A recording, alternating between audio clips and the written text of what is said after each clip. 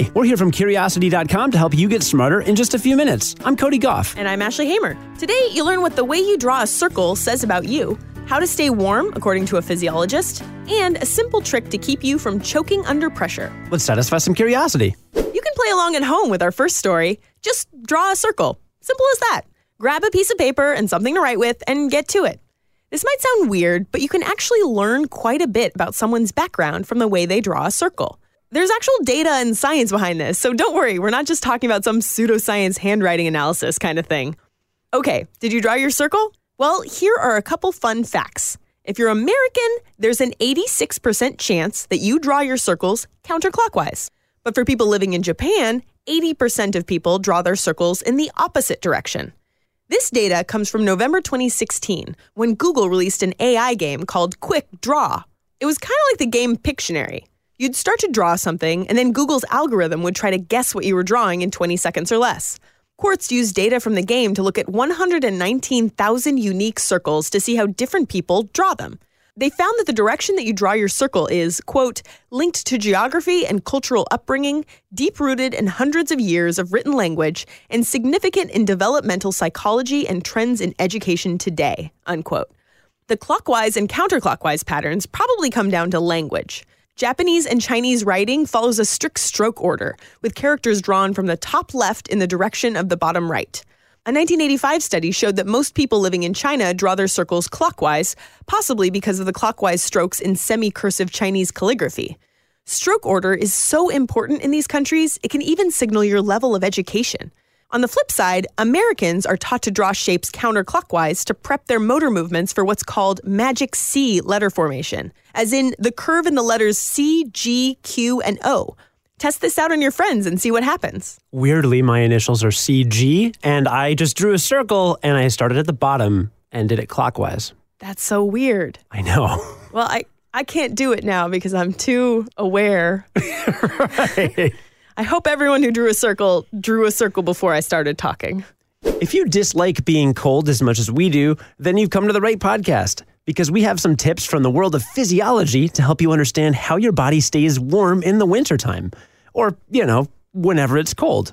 As reported by exercise physiologist John Eric Smith for The Conversation, your blood does a lot of things while it's coursing through your body.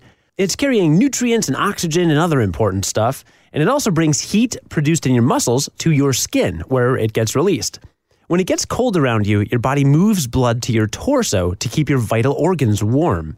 At the same time, your body sends less blood flow to your skin. That means less heat makes it to your skin, so less heat gets lost to your environment. This helps you hang on to your internal heat longer. You know how you shiver and your teeth chatter when you get really cold? That's because your body's cranking up your muscle activity to help you stay warm. That movement actually helps you break down more nutrients to crank up your internal heat. People lose heat at different rates depending on their body size, body fat, and metabolic activity too. Smaller people with less body fat lose more heat than larger people with more body fat. More muscle mass means more heat gets produced, and more body fat works as an insulator, so there's less heat loss. So let's get into how you can stay warm. Obviously, warm clothing is helpful, like a hat and coat and gloves, but believe it or not, it's a myth that most of your heat escapes through your head. Remember how I said your blood rushes to your torso to keep your vital organs warm? Well, that's why a coat will do you a lot more good than a hat, if you had to pick one or the other. You'll keep your limbs warmer if you keep your torso warm, since that'll help you keep a steady blood flow. Something else that can help you stay warm is being physically active. Doing jumping jacks or running around makes your muscles contract, which breaks down more nutrients, which generates extra heat. But layers of clothing and physical activity can tip the balance past what you need to offset heat loss. If that happens, you'll get an increase in body temperature and your body will start sweating to try to cool down. And that's bad because then you'll deal with more heat loss when your sweat evaporates. One more thing that can help you stay warm though, eating. Your body temperature will go up when your body is busy breaking down food. That's why if you go camping, you might want to have a snack before bed so you stay warmer while you sleep. Hope that helps you stay warm this winter, or next winter if it's warm wherever you are right now. We'll wrap up today with a trick to keep you from choking under pressure.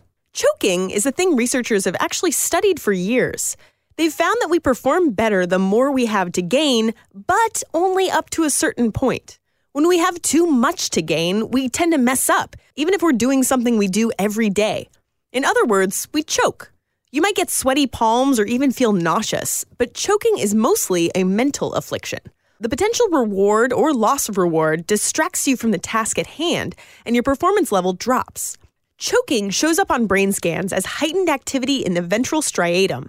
That's the part of your brain where you analyze risk and reward. So in November 2018, a team of researchers from the California Institute of Technology published a study on how to change your thinking to stop from choking. They gave participants hand-eye coordination tests, which came with rewards ranging from $0 to $100 for successfully completing the challenge. In some cases, researchers asked participants to reimagine their situation or use what's called a cognitive reappraisal strategy. The reward structure didn't change, but they were told to imagine the reward amount in cash already sitting in their pocket as they performed the task. Basically, they imagined they already had that reward. And participants choked substantially less when they used this reappraisal trick than when they thought of themselves as striving for a prize. MRI scans also showed that reappraisal reduced the amount of activity in that risk and reward-focused ventral striatum. It's not a perfect fix. Reappraisal didn't prevent all choking. But for an easy, purely mental shift, it was a surprisingly effective antidote. So the next time you're trying for a major reward, whether it's the World Series or a lifetime supply of chicken nuggets, just imagine it's already yours. You're not trying to prove you deserve something new. You're just confirming you deserve what you have in the first place. Today's ad-free episode was brought to you by our patrons. Special thanks to Bob Buckley, Reed, and Emily for your support on Patreon. We really appreciate it. You can support Curiosity Daily, too. My mom just did. She did. Just visit our Patreon page at patreon.com/curiosity.com, all spelled out. No amount is too small, and we've got lots of cool bonus rewards to say thanks to our patrons. One more time, that's patreon.com/curiosity.com. Join us again tomorrow for the award-winning Curiosity Daily and learn something new in just a few minutes. I'm Cody Goff. And I'm Ashley Hamer. Hi, Mom, and stay curious. On the Westwood One Podcast Network.